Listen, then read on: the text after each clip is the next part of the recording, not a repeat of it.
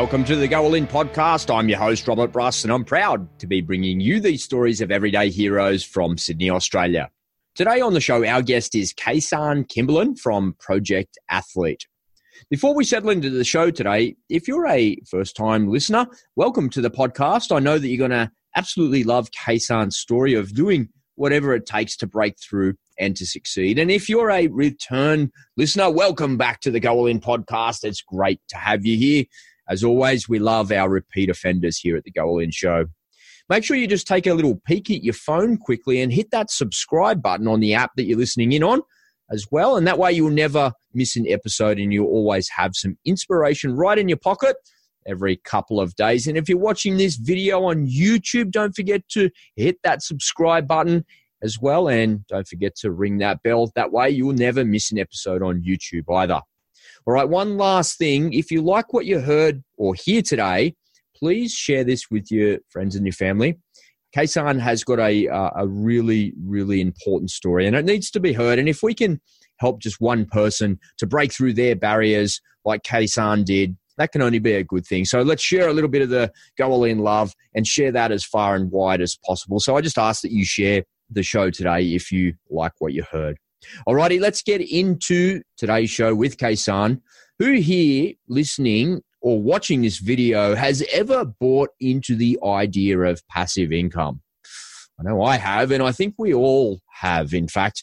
Maybe it's a bit of a generalization, but I would say that we all want to get to a point, either with our businesses or our investments or both, where we have enough passive income to cover our bills so we don't have to work and we have some surplus cash left over to live the life that we want.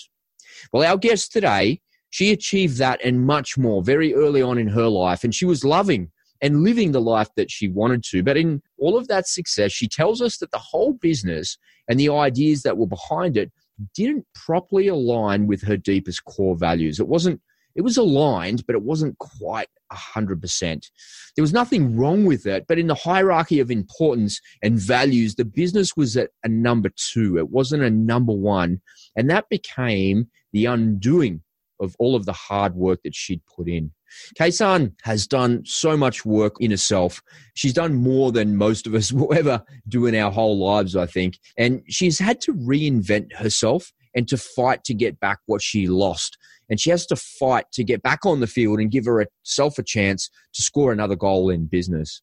In that process of reinvention, she's had to go all in, and it took her on a journey of true self-discovery. You're going to love Kaysan's Go All In story, and I know that you're going to be absolutely inspired to do more after hearing it. I'm excited she's here, so please help me in welcoming Kaysan Kimberlin. Kaysan Kimberlin, welcome to the Go All In podcast. It's great to have you here. Rob, thanks for having me, mate. I'm super excited about it. All right, awesome. Before we get into this Go All In craziness and all the mindset that this show is all about, I want to get to know you a little bit first, and maybe you can tell the listeners and the audience, where are you from and what's your background? So I'm actually from a small town called Mathara, which is about 3.5 hours north of Melbourne inland. It's about 60 k's north of Echuca, which is probably a little bit more familiar with. But I grew up in a small town, 1,000 people. My folks had a caravan park, which we've had since I was 6 months old. Yeah, so I grew up here, but I left home when I was 17, played sport, netball, and was pretty serious in that. So I had to move to Melbourne for that. And then for the last 10 years, I've really been living all over the world. Tell me about netball. You went to Melbourne to play sport properly. Was it kind of semi-professional? You're trying to get it? Yeah, so I actually started with, back in my day, they called it my day because I'm so old. Back when I was playing, they called them state league clubs or Premier League clubs. I think they've changed it around a little bit now, but it was basically like I played with a lot of the girls that are in the main leagues now. Yeah, and I had a coach in Mathara who used to play netball for Australia. And it was a men's team. A lot of people don't know that there is a men's team. They're fantastic. And he started coaching me when I was 14, and he had me in the highest leagues in the country when I was quite young.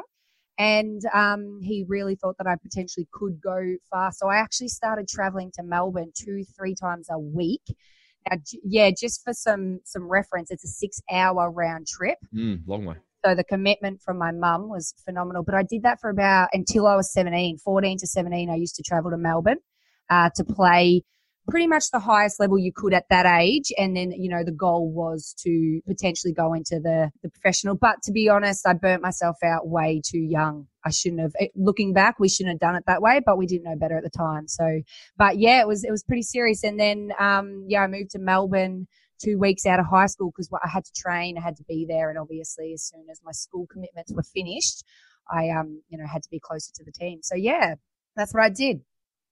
There's a couple of really big things in there that kind of set the framework for your transition from high school into adult life is leaving home when you're so young. That's the first thing. And, going and played sport and having to get a job and things like that. Was that hard for you?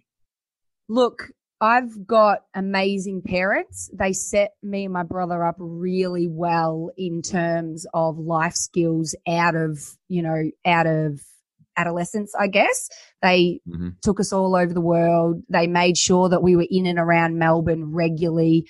So they really set us up. So going from home to Melbourne, it actually wasn't that hard of a transition. We had some really good family friends down there that I'm sure mum and dad sort of said, can you keep an eye on her? But they gave us so much freedom when we were young, disciplined freedom, mind you, but they did. So it did set me up to just transition quite easy. Looking back, I probably didn't handle some of the stress that came with that level of sport well. I didn't necessarily have the emotional intelligence for it, which is I actually quit when I was 19. I've only played a couple of seasons here and there for money. Actually, I did it. So yeah, but no, the actual transition of leaving home, I was ready. Yeah. And what about quitting your sporting dream early on? Because that didn't last very long. And what did you chuck in the towel for? You just had a gut full of it. That wasn't what you wanted to do. Yeah, look, like I said earlier, I burnt myself out. We just did so much of it when I was young. And I guess I just probably didn't fully realize what went into becoming a full-on professional. I think, if I was to do it over, I probably, knowing what I know now, hindsight's a wonderful thing, I probably would have done it a lot better. But the other thing, Robert, just you got to love what you do. As we'll get into, I work with athletes and you've got to love the grind. And I just didn't love the grind. Look, I wouldn't have been able to articulate it then, but now looking back, I didn't love that part. So yeah, that 40 minutes on the court, an hour on the court wasn't worth the day in, day out for me. So that's probably why, to be honest. And I packed up at 19. I had an awesome job. I actually used to work for the North Melbourne Football Club. So I had a traineeship with them when I was 17. So I've actually been in the sporting industry pretty much since I started on and off. Yeah, I had an awesome job and I moved through that, promoted very quickly. But to be honest, I just probably need to get out there and live my life a little bit. So I actually moved to London when I was 19 and lived over there for 2 years. So yeah, I did a lot of things super early, but I believe it set me up well for where I am now. Yeah. And maybe you can dispel a little netball myth here for me, for a dad of a young teenage girl. And I see girls out there playing netball all the time. And I had Danielle in netball, and in her first season of it, they came second. And it was an indoor game, and it was just kind of getting the kids to get into a bit of a groove, into a team, meet new people, and do all that sort of stuff. And I was the only dad there. And sometimes it was a little bit I was a bit of a fish out of water because I got sons and I'm a blokey bloke and we're here. Yeah. But all the mums were really great. They were really helpful and stuff like that. And they made me feel really welcome, which I enjoyed. But she loved being part of a team and loved doing all of that. And it was really great. And it was okay because she's only little, right? But as I was watching, sometimes I'd be there and I'd watch the older kids and it got all a bit serious. Dispel the myth for me or maybe confirm the myth for me that it's really damaging on your knees. Look, actually, a girlfriend of mine recently said to me about injuries, and I've never had any. Lucky. But yeah, I've always had a really sound body. I did a lot of water sports when I was young, so I've always had excellent balance. So I've been lucky, but look, a lot of girls do their ACLs and do their ankles. I think the statistic is netball is the second highest rate of ACLs in Australia. Lawn bowls being the first one, which is funny. High impact lawn bowls. Yeah, but no, it's definitely can be rough on the body, and it's actually a super physical game, very physical game, which people don't know because it is non-contact, but it's you use your body a lot, and the smarter you are, and the tougher you are, the better. Usually, look, I haven't played for a long time, but that's how it was in my day, anyway. Yeah, interesting. Really, really. Yeah, no, it's tough. Mm. It's really tough. And now the game moves quick. So they're tough and fast now. Yeah. And they get some good publicity these days as well. There's good sponsorship dollars in there. People are making careers of it. Are people doing it in a full-time capacity, playing netball like that as like full-time professional athletes, or is it still kind of on the side for them? From my understanding, the higher tier players 100% are doing it professionally. They get a lot of sponsorship deals and stuff now, from what I understand. However, I have seen a few of the other girls that I follow still have jobs and stuff as well. But look, I would say it's probably the highest paid female sport in Australia for sure. And I think, look, the media in general is just putting a lot more coverage into all things women. And, because that has been predominantly the woman sport, it's growing the fastest as well. So, and, a lot of people play. A lot of young people play. So the more promotion, the better it is for the sport, I guess. Yeah. Yeah, I feel like it's really grown up in the last 5 or 10 years, where once upon a time it was kind of just a sport that girls played, but it's really sort of come to the forefront. It's in the media all the time. The competitions are as part of the segment on the sports report on news all the time and stuff, and that's only a good thing. It would probably, don't quote me here, but I'd probably go so far to say it's probably the highest participation of girls for sport in Australia. It was either that or soccer. I know soccer is the number one sport in Australia for kids, but I don't know if it is for girls as well. But yeah, I'm really not sure. Like I said, I haven't actually played for a long time. I played a couple of times because it had, some financial benefits to it, which were good for me at the time. But yeah, I'm just not in and around it enough. But I hope to get some female netballs on my show, actually. Yeah, very nice, very nice. Okay, so thank you for sharing that with us and giving us a little insight into the early part of your life there. It's nice to get a bit of background and to share that. People come on over to the Go All In podcast to learn more about others that have gone all in. So if you could, mate, could you please share with us your biggest Go All In story or stories and the lessons that you've learned from your commitment to success? Yeah, definitely. Look, I probably didn't know, and I love the phrase go all in because it really does, sum it up. But I probably didn't realize at the time that I was going all in. It's only when I, look back and connect the dots. But I got into my first business when I was 24, and it happened very randomly. I'd been living in America. I'd put on weight. I'd put on about 18 kilos. And I got back to Australia and I was really struggling to lose the weight. And I was nannying at the time while I was at university. And my boss at the time was involved with this nutrition company. He just basically really easily just said, jump on the products, they might help. I jumped on, they did help.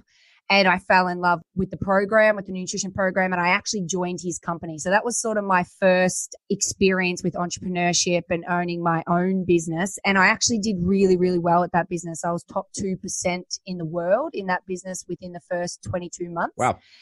Yeah, it was. And, but one of the moments, probably the defining moment, was I got back from a 3-month trip from, Central America. I've been over there with my friends, and the company had gone well. I had some really good people in it early, so the success was probably theirs, not mine, to be fair. But I did start it, so I take a little bit of the credit. And he said to me, "You know what? You've got to move to the country. That's where the next part of your business is going to grow." And now, anyone who knows me, I'm a city girl. I grew up in the country, but I love the city. And I had a great house in Port Melbourne. I had great friends. My life was in Melbourne. And I just respected him so much and everything that he had done for me and the person he was helping me to become. I just didn't question it. So I actually packed up my entire life and moved back to the country. And I stayed for 2 years. And a lot of people, I don't think, would uproot their life for a vision or a dream or a business. So it was probably that moment, I think, that was defining. I just realized that I was willing to do whatever it took. Now, I actually lost that business a couple of years after that. Did real good, but I lost it. And I lost a lot of money with it. So I basically had to start from scratch. But let me jump in there. What was the business that you actually had So I actually used to have a division of Herbalife Nutrition. Right. So Herbalife is a multi-billion-dollar company. It's obviously multi-level marketing. And we used to set our divisions up as mini companies and go forward as many companies and use Herbalife as a side product essentially. Yeah. So that's what we did. Like I said, my mentor was very smart. He was great at marketing. So we set them up as full-on businesses compared to sort of just side hustles, which a lot of people do in that industry. And, I'm not involved with the company now, but it changed my life. So, I'm a fan of MLM, especially if you want to be in my business, but you don't know where to start. They're a great platform to start. I believe that. But when I lost the business, I basically, I had to start from scratch. What happened? You just lost the sales, you lost your momentum, the country moved, killed it. What was it? To be fair, I had some really good people under me that went elsewhere. Right. And a lot of people went with them. And that's a risk that you take in MLM. It's rare for it to happen at my level because they would have lost a lot of money as well. So people don't usually move like that, But, it is what it is. And to be honest with you, Rob, it was a blessing because I was uninspired. I was unmotivated. And the type of income I was on, I didn't have to work because it's passive income, And so I would flutter about. But if I'm honest with myself, I wasn't doing much for a good 2 years. And if I look back, I was probably very unhappy as well because I had no purpose. I wasn't motivated and I can't live like that, So losing it literally allowed me to start from scratch. And I did with Project Athlete, which is, what I do now. And man, it's been a ride. It's there's been more downs than up, but being able to sustain myself in the business through those downs really showcases to me that it is what I'm meant to do. I love it. And, I had to reinvent myself going into this business. So, it is the epiphany of All In because I have nothing else. So well, there's a couple there, isn't there? Like sometimes transitions are a big theme of going all in when you transition from a job to your first business, and sometimes from a business that didn't work back to a job or into something else, which is what's happening in your case there. Was the death a slow one by 1,000 cuts, or was it something that kind of happened and you just cut it loose? How did that happen? No. Do you know what? I was sitting with my girlfriend on a Sunday afternoon, drinking wine, having a good old time, just enjoying my big paycheck. Yeah, I got a text message actually from a girlfriend in the industry, and she said, "Babe, we're here for you if you need anything you need." And I was like, "Thanks, but what are you talking about?" sort of thing. And at the bottom, actually, she said, "P.S. If you don't know what I'm talking about, call me." And so I was literally just enjoying my life. Well, I thought I was enjoying my life. And I called her and she said, A, B, and C have left and they're taking D, C, and F. And it's gone for you, basically. Yeah. So it literally happened overnight. One moment, there's not a lot of ways you can quantify it, how it went for me apart from income. So I'll just round it off. Say if I was making, $100 a month, the next month it went down to 50 and then, it stayed at about 20 for the rest. I can still get about 20%. So yeah, it was overnight. So I had to pack up my life and make a change. And to be honest, it's probably taken me a good 2 years to fully recover. But in that 2 years, I've had a lot of transformations. I've started the new business. I've been, I've done a lot of work. So it's taken me time to recover. But even though I was on a lull and I have been recovering as such, I've made a lot of progress in the meantime. So it was quick, but I guess the recovery's been slow. And I'm still dealing with some of the fallout for sure. Interesting. You also said something there which was really, really poignant, and I want to pull on that thread if I may. You talked about I was just hanging around with my girlfriends, drinking a glass of wine, living life. It's pretty good. Didn't really have to work too much. It was kind of just getting the passive income, living my life, doing my thing. And there would be a large percentage of people out there listening to this podcast or watching this video going, man, I wish that was me. I'm so sick of this job. I wish I could just sit around and get paid a passive income to do that. And I think that by its very nature, entrepreneurism is something that you strive for that to happen, where your products or services are paying you a revenue stream that you don't have to work for, that you've set yourself up with your products and services, and maybe there's a fulfillment task in there or something that you need to do like that. But that's the goal of many entrepreneurs that I've spoken to over the last year, and certainly the goal of many of the clients that I've worked with over the 12 years that I've been in digital marketing. And they always just want to get there and be fat, dumb, and happy. And the way I describe it is, well, what are you going to do when you get there? What are you going to just sit on your stump and count your cash in your wallet? Then what? Like, what are you going to do for the other 23 hours and 59 minutes of the day when you look at your bank account for 1 minute and go, oh, yeah, it's like, what happened to you? How come? Did you sit on your stump there, fat, dumb, and happy, or what happened? Yes. And the thing it taught me, to be honest, because you hit the nail on the head, that's what you think you want. That's what I thought I want. And I used to promote that. And I don't regret much because, man, I learned so much, and it has set me up to become who I am now. And I like her, and I'm only getting better. So, but yeah, I love nutrition. Don't get me wrong. And I learned so much being in that company, but my passion is personal development. And so, when I was in that company, it wasn't super authentic for me. Let's put it that way. Look, there's a lot of personal development in Herbalife, obviously, because that's how I learned so much, but it all comes from the nutrition. And that just didn't super resonate with my soul. It's like the second thing in line, I guess. And so, when I was in the company and you're making that type of money, there wasn't also a lot of creation involved because, Herbalife's a multi-billion company, and they have a technique, they have a plan, and that plan works. And so why would you deviate from a plan if it works, And so, but I'm a creator. So when I wasn't able to create or go outside of that plan, I didn't think I was. Looking back, I probably could have a little bit, but I didn't. I was advised to stay on route.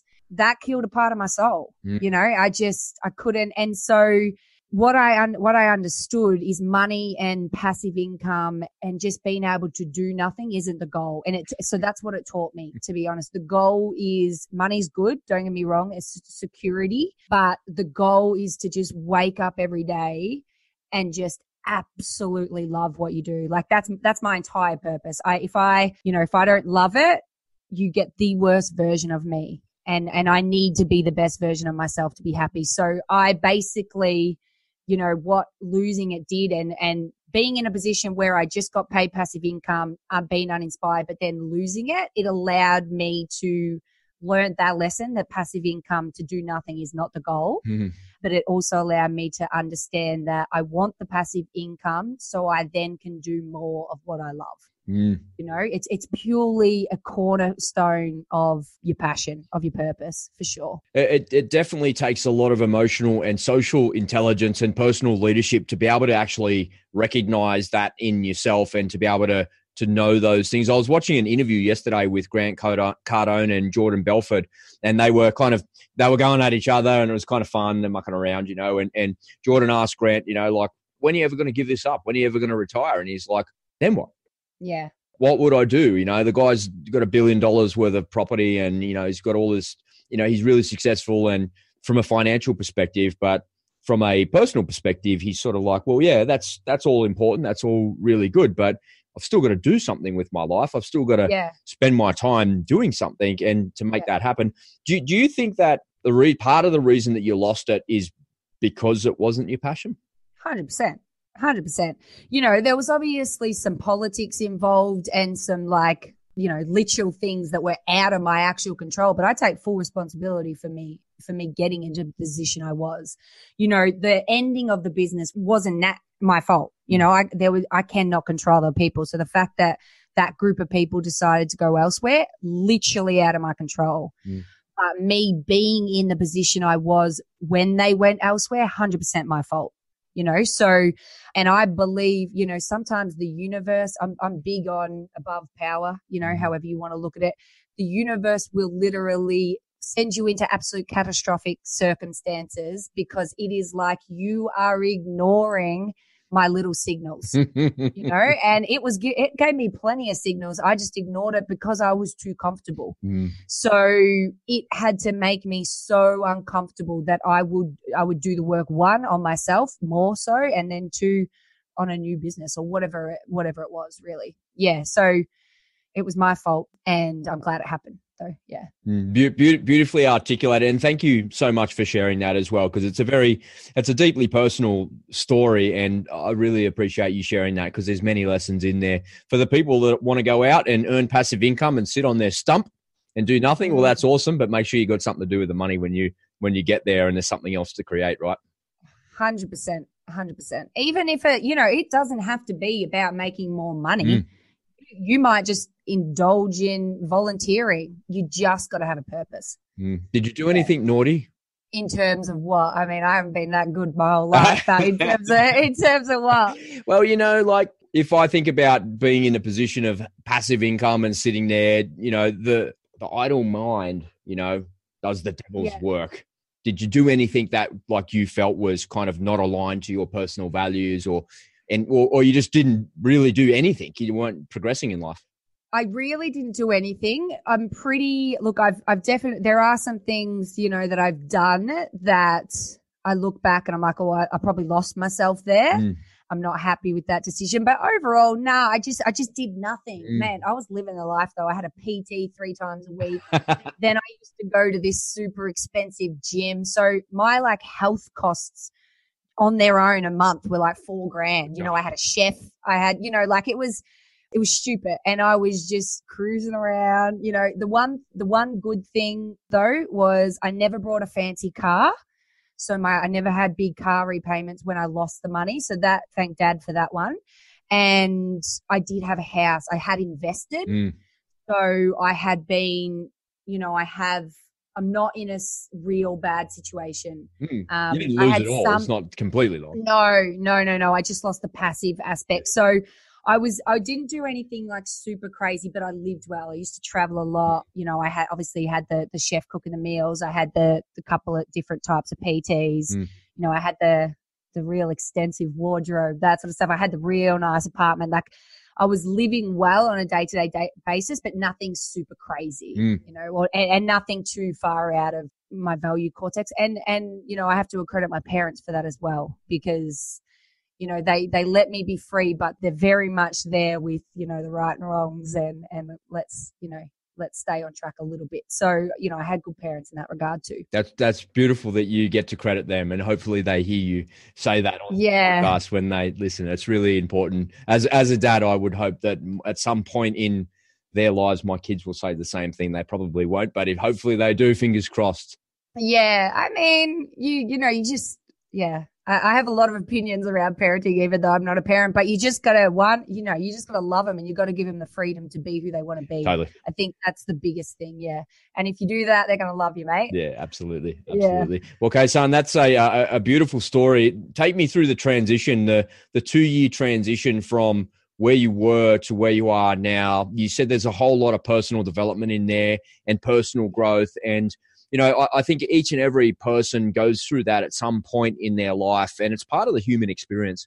It's, sometimes people suffer from a loss. The death of a loved one can help force you to transition and be reflective of yourself and become a better person or a worse person. And people have all sorts of challenges and reasons for personal development. And it sounds like you discovered it earlier on in your life, and you're lucky that you have, because you don't want to be my age and end up being discovering those things. I feel fortunate as well that I discovered personal development type stuff when I was a bit younger as well. But what's been the biggest learning for you over the last 12 to 18 months, that you've learned about yourself? Because I know you outside of this podcast, and I wanted to ask a couple of questions of things that we've talked about. But for you, what's the highlight that you've changed from? Oh, that's a good question, because, I really put a lot of work into myself. It is the one thing that I never sway from, no matter what's going on. I had to change a lot. When I first heard about this, it was your thoughts create your reality. That was probably one of the first comments, or for things to change, you need to change. And I guess I looked at my life and, I looked at the 7 areas. I break it down in 7 areas, family, spirit, mental, career, financial, physical, social. So I looked at each area of my life and I said, what's good? What do I want to improve on? What can I get rid of? And basically what I did, Rob, is I went through and I basically, it was like, what sets your soul on fire in each area? And then I went about, finding people that were going to help me move forward in each of those areas. And look, I think the biggest thing through the journey, and I can touch on the types of work I've done if you want, but through the journey, I think the biggest thing I realized is we don't really control anything. Like what we control is our input. We can literally only control that and how we see things. Man, everything else, it's just happening around us and we just need to get on board, and I genuinely believe that. So I think the biggest thing, I had to unlearn a lot of short-tempered type of behavior. I had to unlearn a lot of reactive behavior. I've done a lot of work in that area and in all facets as well. And I had to learn that things, are on the way. They're not in the way, and that's chilled me out a lot, So, but I also just had to work out what were the things that made me good, that made me an optimum performer. And then I had to energize those areas. So, I know my triggers. I know what's going to allow me to do well on a day-to-day basis. It's learning about yourself from the inside out really is probably the biggest thing. And yeah, I spent a lot of time, a lot of money and a lot of resources into continuously understanding what makes me tick. And I mean, I have a long way to go. I'm only 30, but I've got a pretty good grasp on it and I'm not afraid to change. I'll change at the drop of a hat if I need to get what I want, for sure. Beautiful. Beautifully said. Yeah. And was there a book, a mentor, some YouTube? What was it that connected with you in the early days? Look, I started off Herbalife days with Jim Rohn, and he is like obviously one of the godfathers of personal development. So Jim Rohn used to actually work with Herbalife for 20 odd years. So they're big into him. He was amazing. So Jim Rohn I started with. I actually had a meditation coach for 2 years. I really needed to understand how to control my emotions, and meditation was key for that. So they were sort of the early days. I always have something positive in my ears, and I think in entrepreneurship you have to, because you need to hear other people's failures and then success stories to understand that you're on the right track. Things just take time. But look, to be honest, the biggest influence I think would be Dr. John Demartini. His philosophy and his breakthrough method, which I always have this thing. If I was dying, I know it's morbid, sorry, but if I was dying and I could tell my friends and family one thing, it would be do a breakthrough weekend with Dr. John Demartini. It really changed everything for me. So him, Dr. Joe Dispenza has been pretty vital in my success. I mean, I don't know him obviously, but his teachings as well. But I think another thing that has really enabled me to grow is solitude, understanding who you are on your own. And I'm talking on your own, I'm no mobiles, no computers, no books, no nothing. Like if you are able to just be on your own for long periods of time, you can pretty much work anything out. Well, we connected on a call recently and I hadn't spoken to you for a little while and you said to me that you'd been on a meditation retreat, right? And yes. What was that, 10 days? Or was that right? Tell us about that. Yeah, so Vipassana, huge practice all over the world. They've got the centers everywhere. Basically what it is, mate, it's freaking crazy to be fair, but I loved it. So it's 10 days. I went to Jakarta in Indonesia. You can do it in Australia, but I really wanted to remove myself from all things comfortable. So I went to Jakarta and it's basically like a compound, So just imagine like you've got the cement huts, you've got the cement walls, you've got the big sort of meditation palace, I guess you call it. And it's Bali, so you're living off taps, bucket showers and all that sort of thing. So they basically try and take you out of your senses and completely remove you from everything comfortable. And It's 10 days straight. There's no talking. So, and when I say there's no talking, there's not even talking through expression. You can't make eye contact, smiling, all that sort of thing at other people. They try and make you avoid that because they really want you to feel like you're on your own.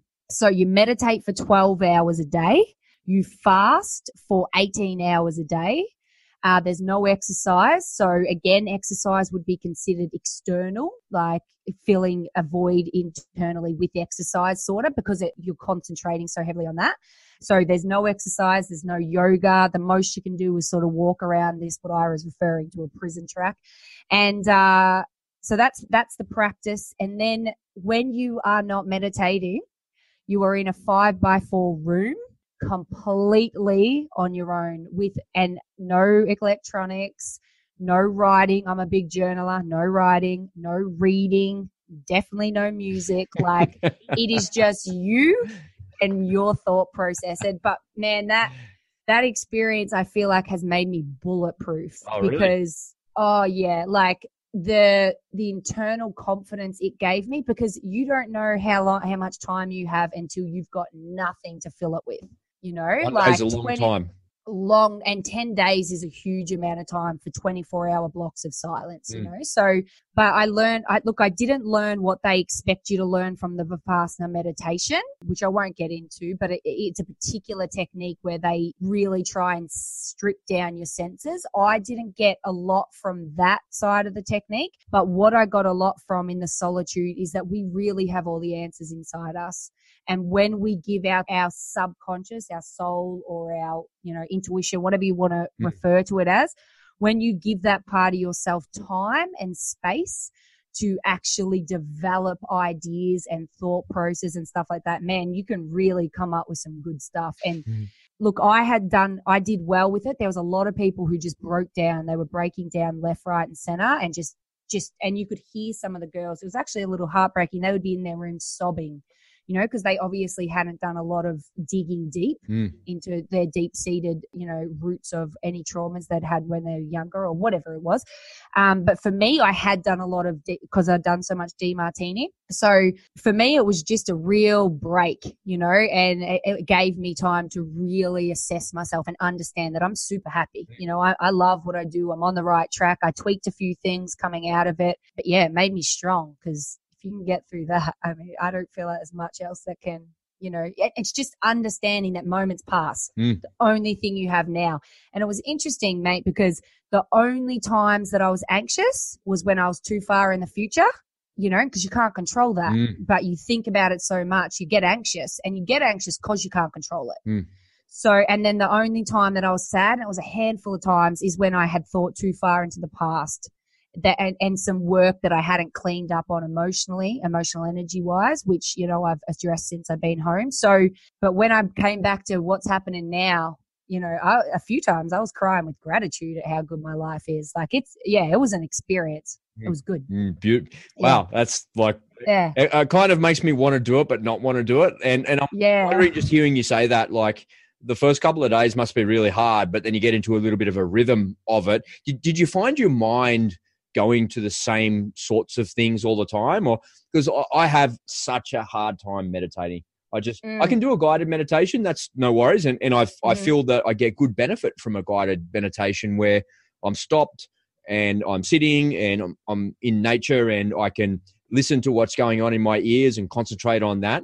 But the minute I take those earbuds out of my ears, my mind is just like I don't know if you remember the video game Frogger, where the little frog had to cross the road and the cars would, this is old school stuff, right? But the cars were going across the road, and the idea was that you got to dodge the cars and get there. My mind is like Frogger. I look at it and I go, there's no way I can get across the road there to silence or think on the other side of that. It's just too much happening on the video screen of my mind.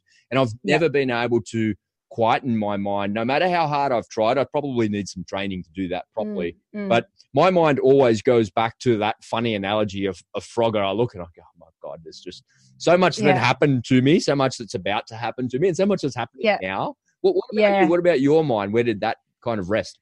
Look, Like I said, I had a meditation coach for 2 years. Awesome. So, because I was like you at the start, but what you need to understand is the brain's a muscle.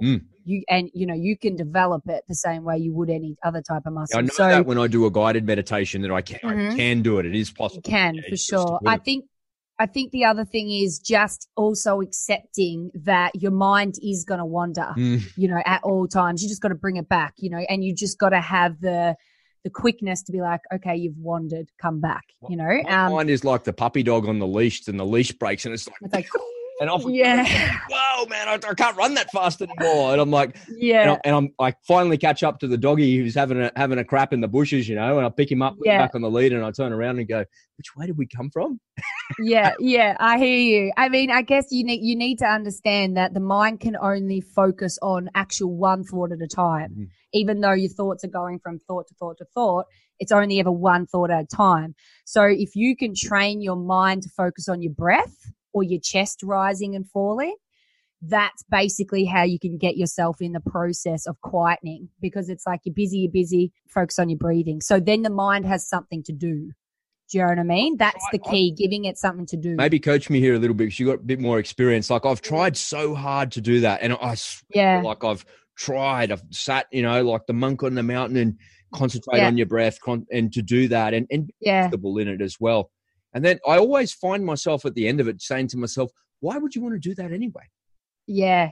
Look, I think the thing is you're trying hard. It should be a seamless process. But again, it comes back to accepting that it takes time, and that's why I think some people, look, I have a long way to go. I actually just restarted with my meditation coach on last Monday night, but it takes a long time. And I think understanding the reason why people don't get it and they quit is because their minds are so busy and they're like you, can't do it. And so they quit. And so it's like, it's like going to the gym. You go to the gym, you don't get the result, you stop, you're right back at the start. And then you do it again, you stop, you're right back at the start. So meditation's the same. So you just got to work up to it, 5 minutes, 7 minutes, 10 minutes, it takes time, but understanding that you're never going to get rid of your thoughts ever.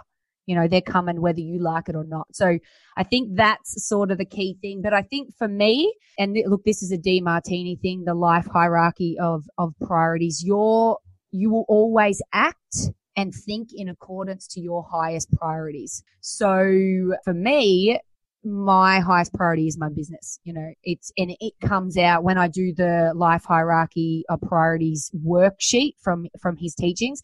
It comes out on like 15, 18, and everything else is sort of down at 5. It's a number process. So for me, when I was over there, it always came back to my business, but I got some great stuff, and, I actually will accredit a lot of my future success probably to that 10 days. And then, some other personal stuff that it probably went back to that I hadn't been, I had some negative energy, some negative charge within myself that I hadn't released yet. So those were the two things, my work first and foremost, and then some negative charge around some personal stuff, and then just other stuff, I'd just be, random stuff here and there. And it was funny. I tried to, in my room when because you're spending hours on your own in that room, I tried to sing songs. And, I'd be listening to a lot of music, and there was literally 4 songs the entire 10 days that I could actually remember. And I was trying so hard to remember the lyrics. Yeah. I just couldn't remember anything. So, for me, my mind always goes back to my business mainly, Yeah, right. You said something there that was really impactful for me, and it kind of like made me think, well, maybe I should go back and try that meditation thing a little bit more and get back into that, even though it's like been really hard for me. You said that at the end of that, you felt bulletproof. And for me, when I heard you say that, I was like, I want to feel bulletproof too. Yeah. Come on. I just want to feel. Yeah. What does that feel like for you? Look, it's subtle. I'm not going to say that I'm walking around like with a couple of briefcases in my hand type of confidence. It's subtle. It's just the knowledge that no matter what, the next minute's going to roll on over, and whatever just happened, I'm going to be able to deal with. Like there is not too much stuff that happens that you can't get over, or you can't get through, and there's not an emotion that you can't have that you can't get past. Feeling your emotions is very important. I say that a lot to people. Just sit in the uncomfortableness of yourself.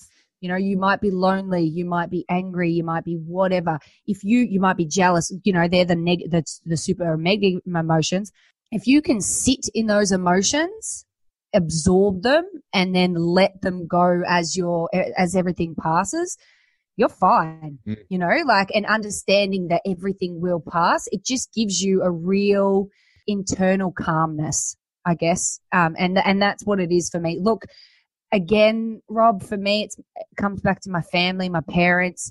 I'm able, I think, to have that type of calmness. Like, don't get me wrong, I'm not where I am because of my parents. I do the work. I do a lot of work. And that's my favorite phrase, do the work.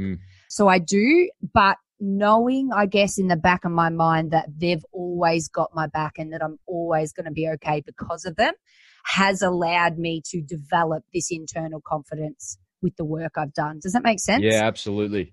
Yeah. So I you know, I understand some people, it may take a little longer for people because they don't have my support network. But for me, because I have that network, I allow them to help me. Allowing people to help is important, something I struggled with for a little while, but allowing, and then I do the work on top of it. That's where the bulletproof comes from. And the 10 days, that just sealed the deal for me, you know, because I put myself in the most uncomfortable position human can be in, voluntarily, obviously, and I came through. So, you know, that's how it happened for me. Anyway. Yeah, it's beautifully articulated. I think many of us have got reference points in our lives of that was so damn hard that anything else that comes at me is just kind of like whatever. It's not a big deal. I remember just a small aside, but same, but kind of different. When I was in the infantry, we were overseas in operations and not having a shower for like 6 weeks in the tropics.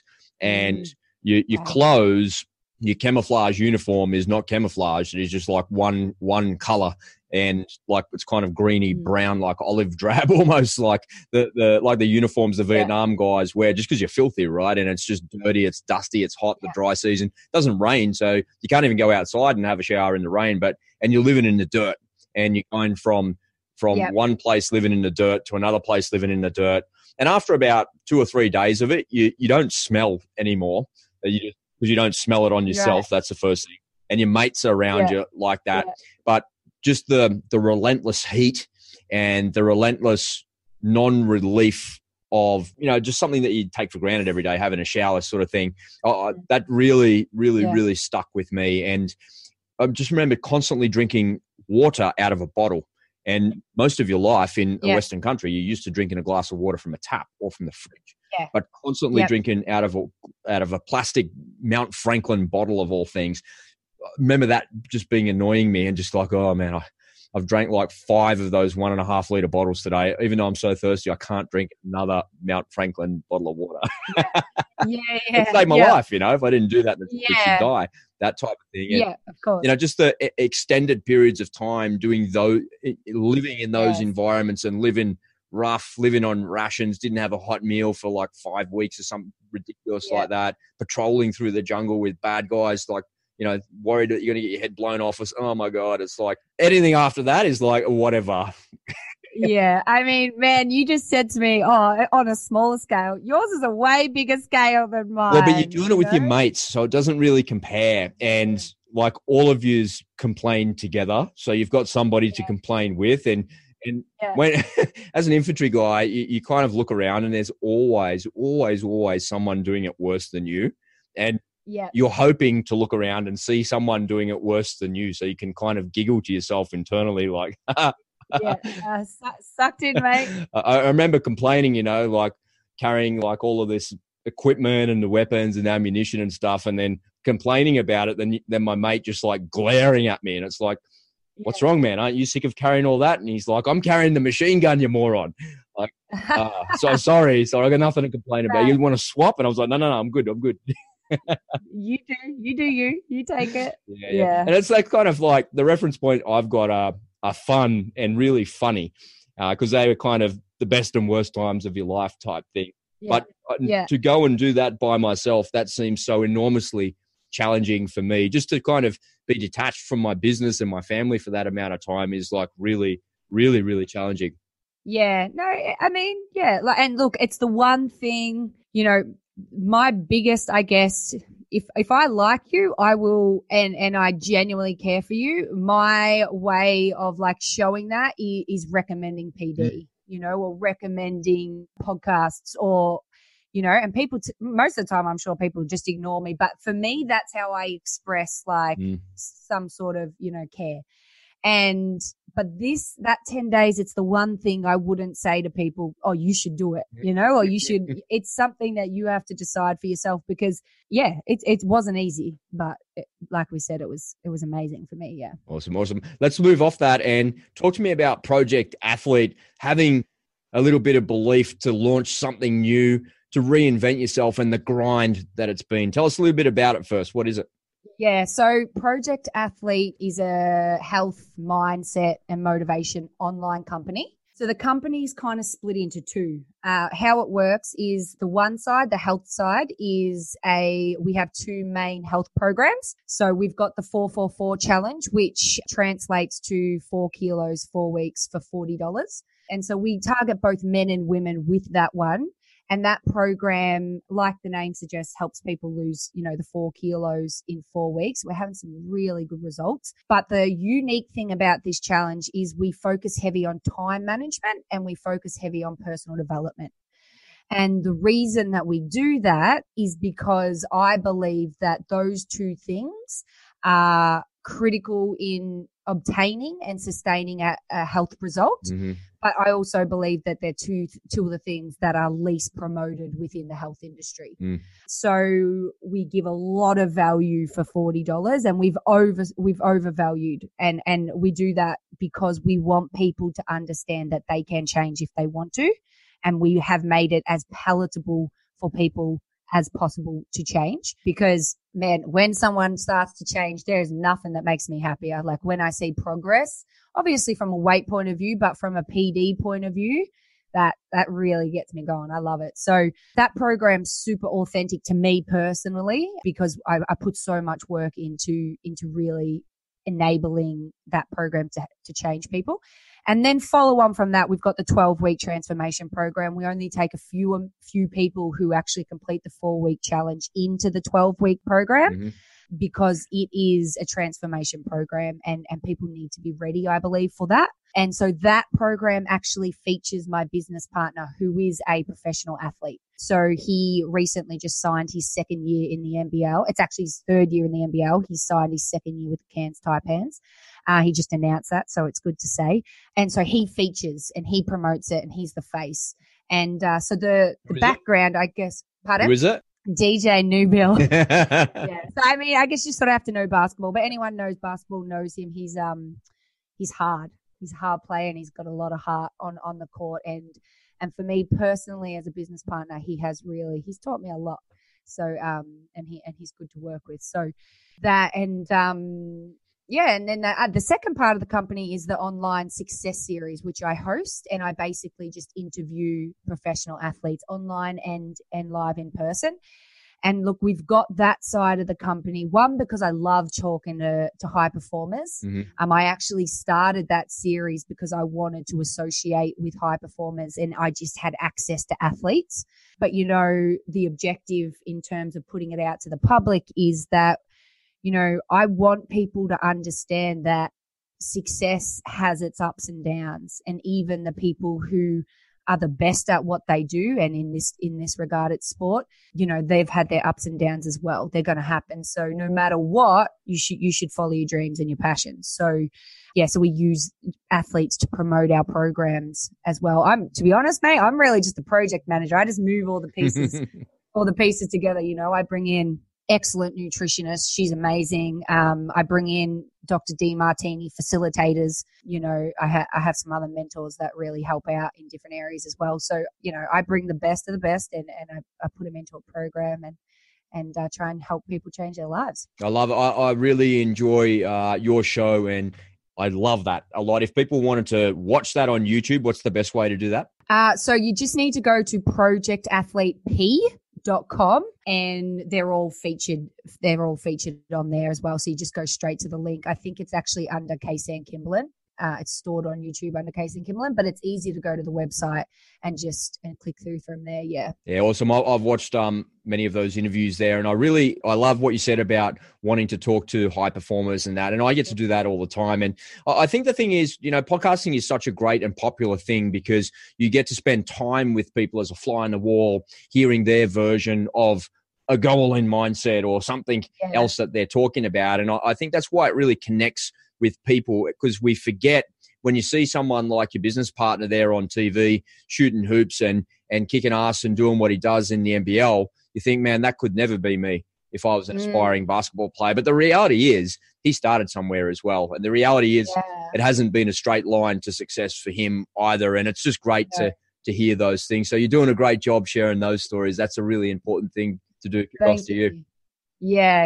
And I mean, look, I moved to Cairns when he first got signed there because we had to film a lot of our content. So we lived together for the first sort of, about 4 months. And, I really did get to see firsthand what an athlete does, and it's interesting, people, it is. And people think that it's all glitz and glamour and the glory, but, they only be on the court for 2 hours a week sometimes, the day in and the day out and the sacrifice that he has to go to be able to do that for 40 minutes a week.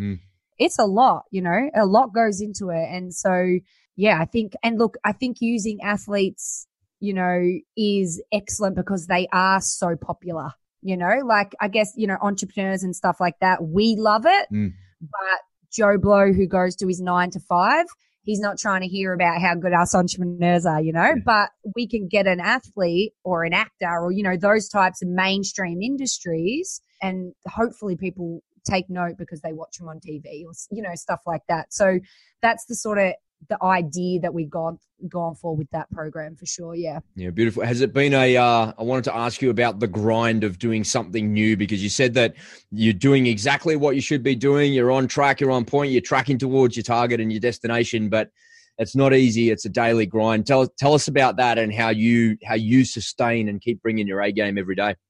Yeah. So it has been a grind. How sort of Project Athlete was born. So I was a nutrition sponsor for the Brisbane Bullets the first year they came back into the NBL about 3 years ago with my Herbalife company. Mm-hmm. So I sponsored them. So I was just spending a lot of time in the industry. I spent a lot of time in the semi-professional leagues up there as well, sponsoring a couple of teams. And what I was seeing, Rob, was these athletes, two main things I saw. One is the impact that they had on people, you just wouldn't believe how much some people love these guys. It's like insane, especially young people. And then the other thing I saw was a lot of athletes. Look, this is only some. Every case is individual, but I saw that a lot of them weren't going to be able to sustain the income that they were making whilst playing after they finished their sport. Some potentially may, but a lot of them that I've, just in my experience, they maybe be able to sustain the income, but they hate what they're doing, and for an athlete who has been able to live their life doing their passion, that is heart-wrenching. It's not a time in which, I've seen that they enjoy. So Project Athlete was born originally because I wanted to use their platform to impact people's lives, but also teach athletes how to earn a different stream of income via different, sources. So Project Athlete was born. It was actually born with a guy named Torrey Craig. And I look back at our time together and I laugh because I had no idea what I was doing and he definitely didn't know what he was doing. But soon into starting the program, the company, he actually got drafted to the NBA. Right. So I lost my business partner pretty much straight away. So Project Athlete took a little bit of a back seat. And then I met DJ and I introduced the idea, the concept to him, and he was on board. And he really, enabled me to kickstart the company off and put me in a position, to create what I wanted to create using what I'd seen and the platforms and resources and all that sort of stuff. So, I mean, the idea is good, Rob, and a lot of people have good ideas. I think that's one thing you really know in this space, but getting it off the ground, and I had been a face-to-face type of person. So going online, that was tough, and so we hired a company who taught us for a year how to take a business online. And I mean, just learning the software that you have to know to be able to put a business online, like that was crazy. And then, so that we spent that year, and then the marketing that comes along with going online. Like, I like to describe it, you just get kicked in the face, like in the online space. So day after day, I felt like I was getting kicked in the face. We had to, in the face, we had to, DJs overseas a lot in Europe. So we had to put things on hold for 3 months. Then obviously I had to move to Cairns because that's where he was. So I had to be able to film. So basically, what happened was, you start, you stop, you start, you stop. You get a bunch of really good leads and then they don't come through. So there is a lot of start and stop with the online industry. A lot of setbacks, a lot of just twigging, what's going to work, what's not going to work, and just continuous learning. And then bringing all the people together, personalities, stuff like that. So honestly, we've had more losses than we have wins, but sustaining it, this 444 challenge, like I said, it's very authentic to me. So I love it. And so just getting people results it really helps sustaining a business. I think, when people tell you their results, it's so exciting. It's like you getting the result. But then the other thing is, the work I do on myself enables me to stay present in the business and to understand that it is my purpose, and however it evolves. I think one of the biggest things I've learned is you've got to be flexy. You've got a vision on how something's going to look, and then something happens and, it doesn't look like that anymore, but you still got the same concept. You just move the parts around a little bit. So staying flexy, but to keep myself as a high performance, I've got a really rigid morning routine. Like I said earlier, I know the things that make me tick. And so I focus my energy on them, basically. Yeah.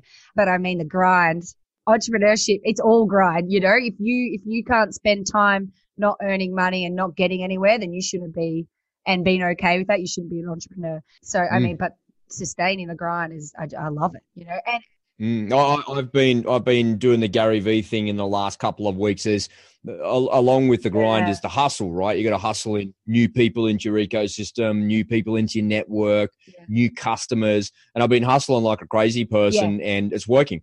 And for me, I sat down at my desk this morning. It's a Monday morning as we're recording. I've been up since 5:30. I went to the gym. I had some food. I got my daughter to school. I did my morning routine. It was all good.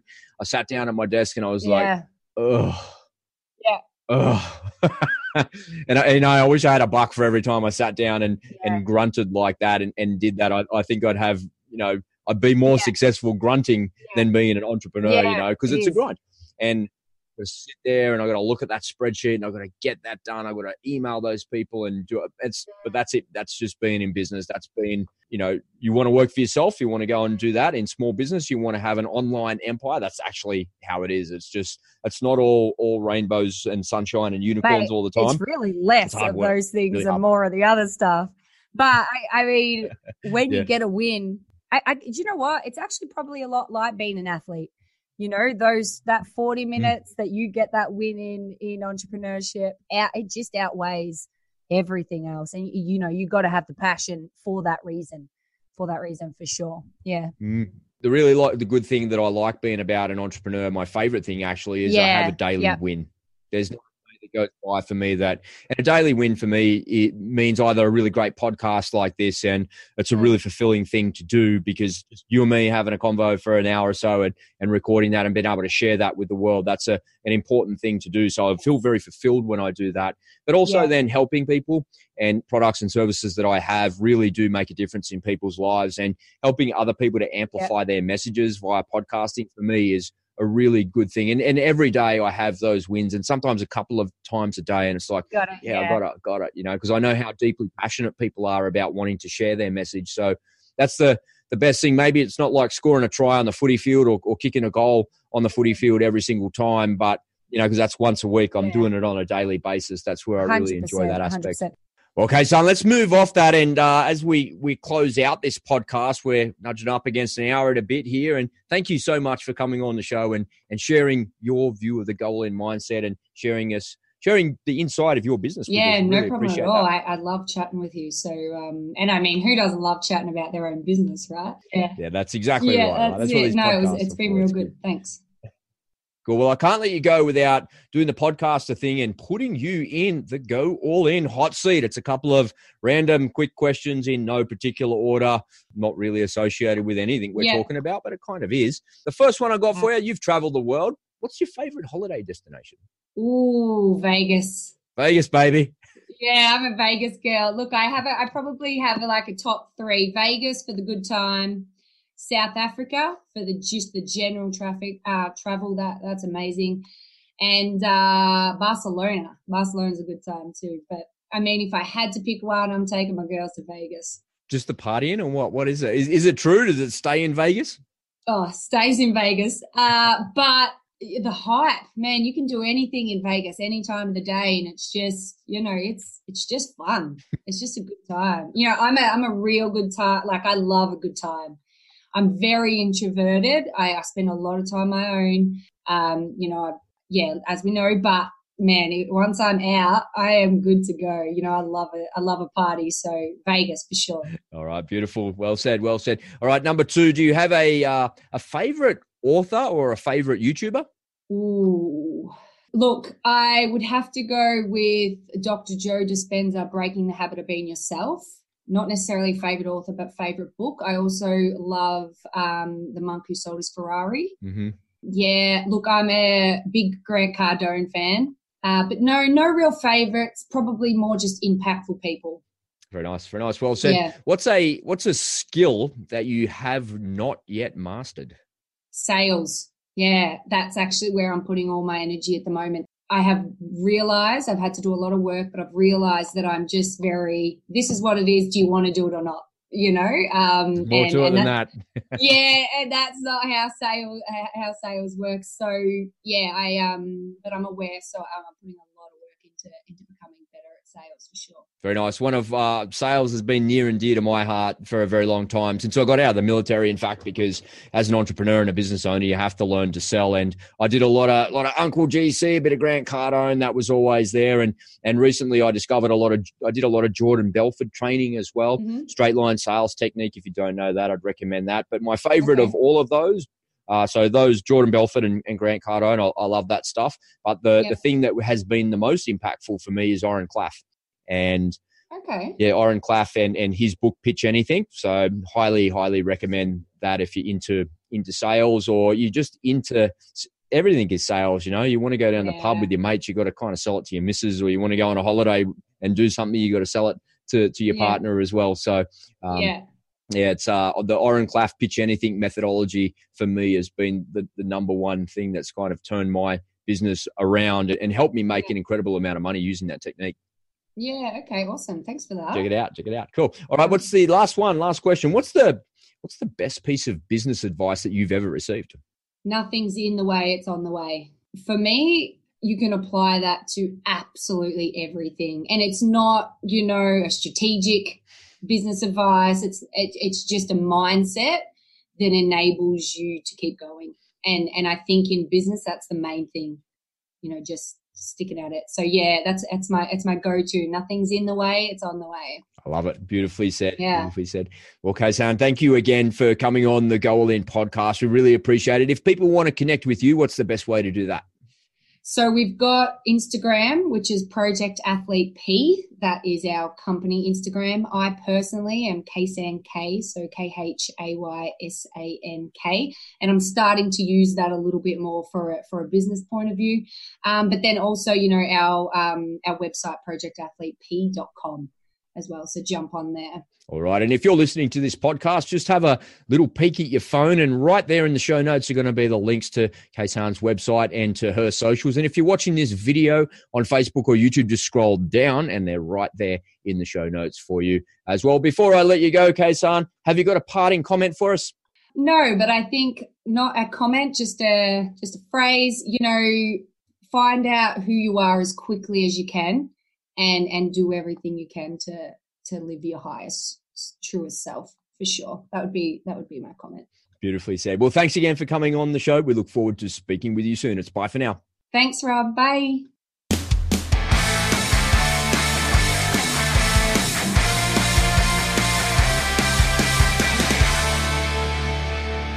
Well, there you have it, folks. If you want to connect with Kaysan, just take a peek at your phone and you'll see all of the links to her websites and her socials right there, so you don't have to go digging around for them in Google. And if you're watching this video on Facebook or YouTube, just scroll down and all of the links are right there in the description. If you like what you heard today, I really appreciate a review as well. So as you're looking at your phone there, just hit that leave a review button, and that helps the show out a whole boatload as well. And don't forget to share the Go All In podcast far and wide. I ask that you just share it with one other person that you think might get some value from this show. As always, if you've got a question or a comment or some feedback, you can reach out via the Go All In socials, or you can send me an email at any time. Just visit goallin.com.au for more information. Well, that just about wraps it up for the show today. So whatever you're doing, whatever you're working on, get busy, get to it, and go all in. I'll see you next time. The strangest feeling to know what to believe in. Cause every time you touch me, I can't control my body. Oh, baby, you are on my mind. All I think about, and I don't wanna stop. I don't wanna stop. Could you come closer to me? I just can't resist you. I'm giving up. I'm giving up. I am stuck in a dreaming. I can't help what I'm feeling. I don't know if I'm breathing when you are with me. My heart is beating. I am stuck in a dreaming. I can't help what I'm feeling. I don't know if I'm breathing when you are with me. My heart is beating. I'm giving up. I'm giving up. Getting into you. I'm giving up. I'm giving up. Getting into you. I'm giving up. I'm giving up. Getting into you. I'm giving up. I'm giving up. Getting into you. It's like we're in a movie. I don't know how you do it. I look into your eyes and everything is different. Baby, you are on my mind. All I think about, and I don't wanna stop. I don't wanna stop. Could you come closer to me? I just can't resist you. I'm giving up. I'm giving up. I am stuck in a dreaming. I can't help what I'm feeling. I don't know if I'm breathing when you are with me. My heart is beating. I am stuck in a dreaming. I can't help what I'm feeling. I don't know if I'm breathing when you are with me. My heart is beating. I'm giving up. I'm giving up. Getting into you. I'm giving up. I'm giving up. Getting into you. I'm giving up. I'm giving up. Getting into you. I'm giving up. I'm giving up. Getting into you.